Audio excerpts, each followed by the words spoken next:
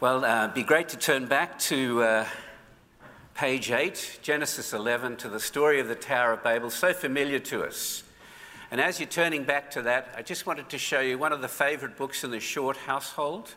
This is called the Just So Stories, written by Rudyard Kipling. And they're children's stories about such meaningful topics as how the camel got its hump, and how the leopard got its spots, and how the elephant child got its trunk. And he wrote the elephant child story because he had a niece who just came up to him all the time and asked question after question after question after question. So the elephant's child is filled with curiosity and asks question after question after question. And he calls it satiable curiosities. And the little elephant child couldn't help poking its nose into everyone else's affair, asking question after question after question. And finally, he was sent down to the great grey, green, greasy Limpopo River, all set about with fever trees, until the crocodile grabbed his nose and pulled and pulled and pulled and stretched his nose until it let go, and that's how the elephant got its trunk. Let's pray. It's a children's story, it's not true. But the reason I mention it is because so many people look at Genesis 1 to 11 as though they are just so stories, children's stories to try and explain why the world is the way it is today. You know, why we no longer live in a garden paradise, why we have a 7-day week. And nowhere is this more true than in the Tower of Babel. Many people think it explains why we speak different languages and have different nations. That's not why it's here in the Bible. This is the last action of combined humanity, and it reveals the grace and mercy of God triumphing over human arrogance. It explains why every culture and every civilization and every one of us dreams of unity but are never able to get there. That every attempt at unity, every attempt at finding security and identity and meaning apart from God will fail. Every dream of unity that does not have the God of the Bible at its centre and doesn't take into account the sinfulness of our human hearts will always end in futility and frustration and battles and even war. This week I was reading comments on the news, and I came to someone making a comment on war in Ukraine, and he said, until mankind somehow manages to banish its inbred tendencies for violence against its own kind, the wisest course of action for nations desiring peace is to prepare for war with superior military strength. I think Putin would like that. And then right underneath it were some comments about Will Smith hitting Chris Rock. Right underneath it, with no irony. You know, Martin Luther King galvanised a nation with his dream of equality and brotherhood and fellowship until he was shot to death. The Olympics' stated goal, and I quote, is to cultivate human beings through sport and contribute to world peace. And while we enjoyed the Olympics earlier this year, Russia was massing troops along the border of Ukraine. The UN Charter, signed by nations at the end of 1945, at the end of the Second World War, you remember how it opens? We, the peoples of the United Nations, determine to save succeeding generations from the scourge of war. There's not been 1 year since then when there hasn't been war. We want unity and we want peace and we want connection with each other. We want to create a more equitable future.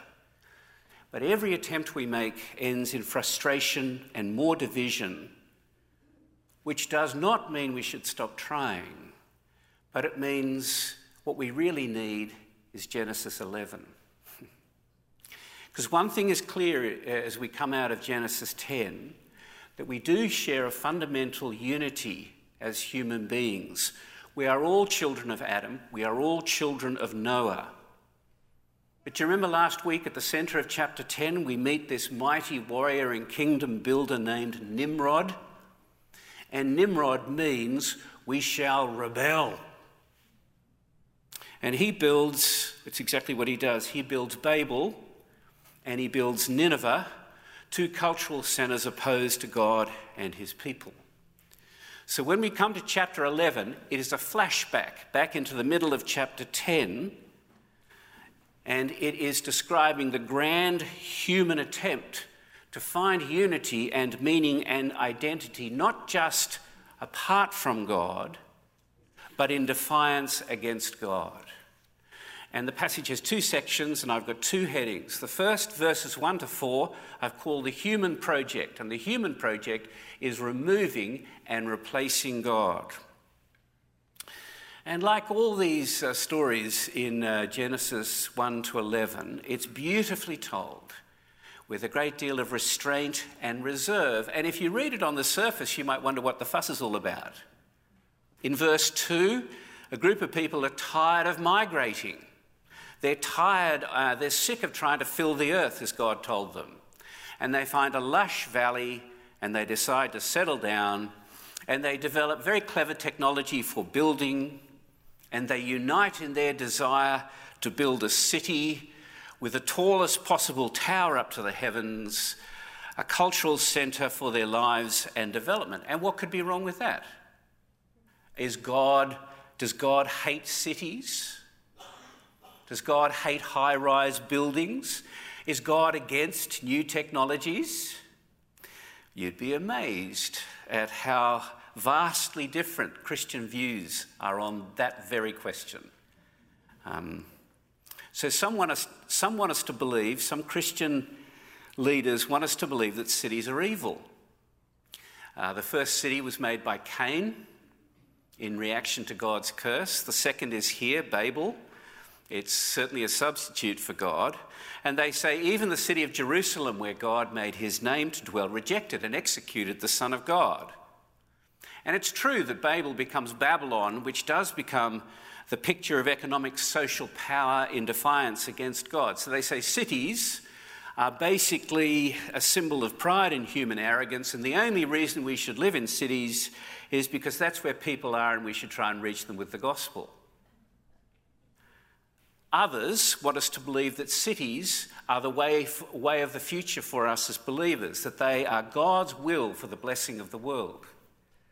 And they usually take as their starting point the verse in Jeremiah that says, we should work for the peace, the shalom of the cities, that Jeremiah prophesied to the exiles in Babylon. And they apply it straight to our city situations now, and they point out that heaven is pictured as a new Jerusalem, the city of God. And we ought to encourage every Christian living outside cities to move into cities, really, to bring about the kingdom of God through art and science and architecture and cultural making. And that's why so many churches today have in their vision statement something about we exist for the transformation of the city. And there are truths in both views. There's elements of truth in both of those views. Human cities do bring about the best and the worst in humans. And increasingly, the increasing proportion of the world are living in cities. But my main trouble with all this is that's just not what Genesis 11 is about. We need to look more closely. So look down at the first verse. The passage begins by telling us the whole earth had one language, the same words, literally one lip, one word.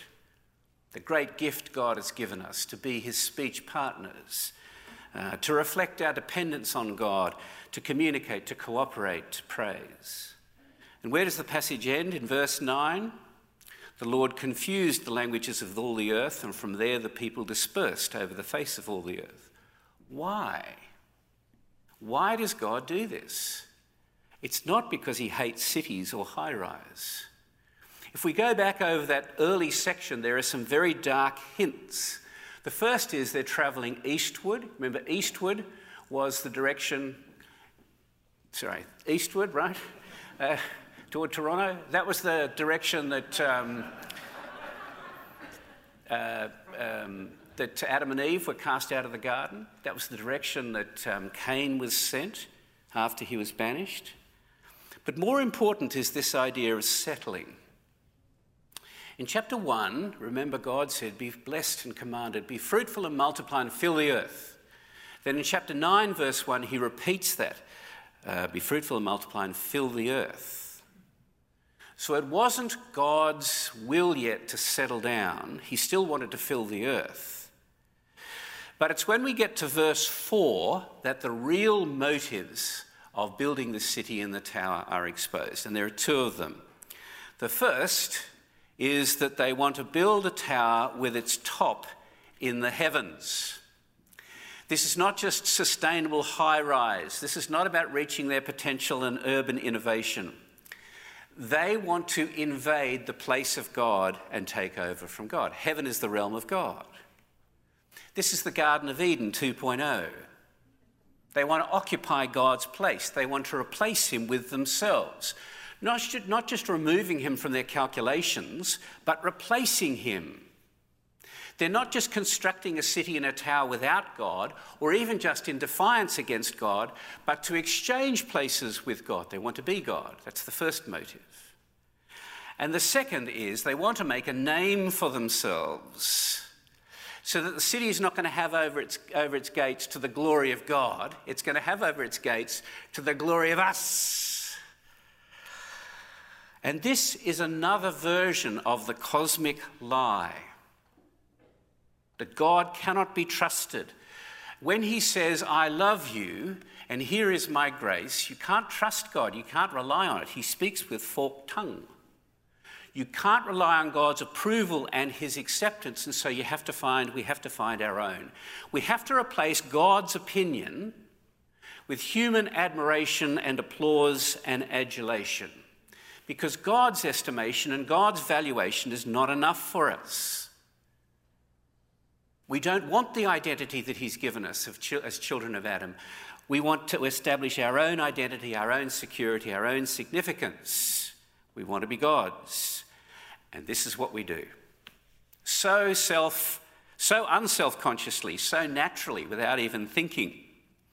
We build centres for our identity and security in something other than God. We do it all the time. We can do it as we can do it as a church. And then we call other people to unify around our towers with the expectation that if they do, we'll make a name for ourselves and gain great approval. And one of the key marks that this is happening is how public language shifts away from what is true and what is good to something different and very current that has a different compass on what's right and wrong. It offers a way of standing together without God, and what happens is if you don't conform to this, you're a bad person and you ought to be ashamed of yourself.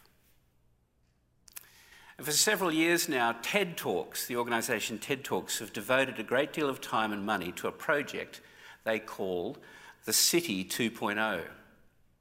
And if you're interested in this sort of thing, they have a little video. It's about 1.5 minutes. It's one of the slickest videos I've ever seen. And it's a collection of the most up-to-the-minute faddish language, and so much of it really is appealing. They say, and I quote, "Dream the City 2.0, a place for empowering, nurturing, connecting, reducing carbon footprint, an inclusive and innovative and soulful place. Combine the reach of the cloud with the power of the crowd. Dream me, build me, make me real, the City 2.0. And we have a sign-up sheet at the back for anyone who wants to. And it's heaven on earth. It's not just that there's no mention of God. The dream has replaced God with our current desires, even though so much of it's good. And of course, God is not against creativity or innovation or success or new technologies or high buildings. I mean, the ability to do these things was given by him in the first place. Babel is teaching us something very practical, that the promise of language, the promise of technology and unity is so powerful because it's always half true. We're all children of Adam. We're created by God to care for his world, not in defiance of him, but in love for him. So whenever we take God's good gifts and try to find meaning apart from God, or significance and security apart from God, and replace God, it will always produce exactly the opposite of what we're trying to do. An anxiety, an emptiness, a futility, and then it'll lead to oppression and totalitarianism.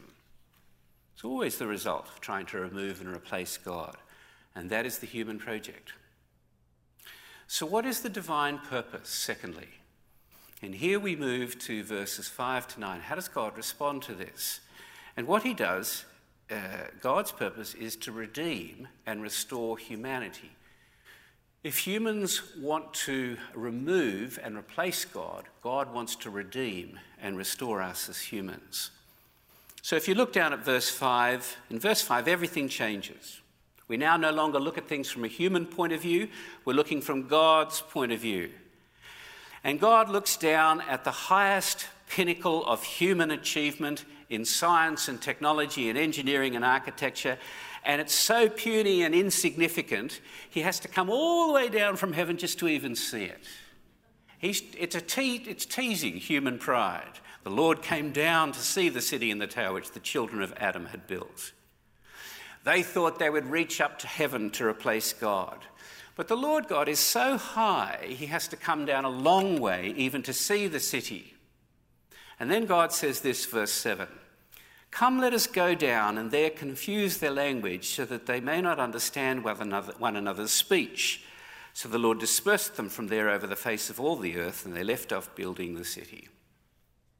With a simple word, God confuses language, and humanity is divided now into different peoples, which is where we are today.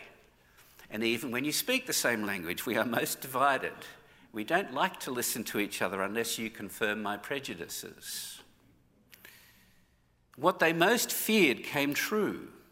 Their carefully constructed unity, their brilliant technology fails because humanity will never be able to unite and pull off that technological coup of running the world without God. So why does God do this? And I want to say there is an element of judgment here, but it is much more about mercy and grace. And I think there are three answers. Why does God do this? Why does God confuse the languages to disperse them? And the first reason is in verse 6. It's to protect humans from our own foolishness. They are one people, the Lord said, and they have all one language. This is only the beginning of what they will do, and nothing they propose will now be impossible. It's not that God is threatened and insecure.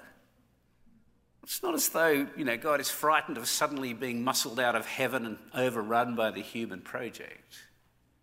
And we've seen this all along, haven't we? These are the words of the Heavenly Father, who can see the almost unlimited potential for evil and harm. Should we be left to our own devices, or should we create our own unities to replace him? It is a gracious measure, protecting us from our own insecurity, from our self-idolizing, trying to make a name for ourselves. It protects the world against one global monolithic centre and unity for our sinful lostness to permanently remove and replace God. Now, I need to say, you can have unity in all sorts of things. Some unities are neutral, some unities are helpful.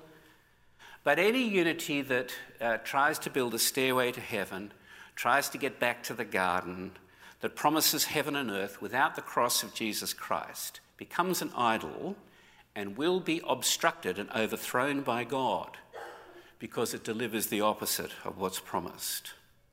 So God acts out of mercy to try and protect us from ourselves. But there is a second reason why he does this. And God takes this step toward restoration. He makes many languages around the world so that we would seek after him. Do you remember when the Apostle Paul was in Athens speaking to the philosophical elite?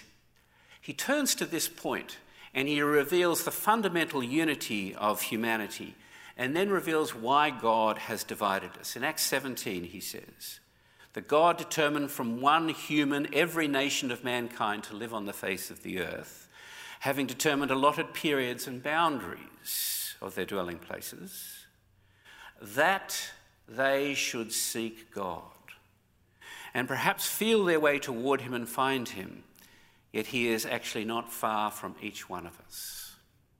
And you see what Paul is saying?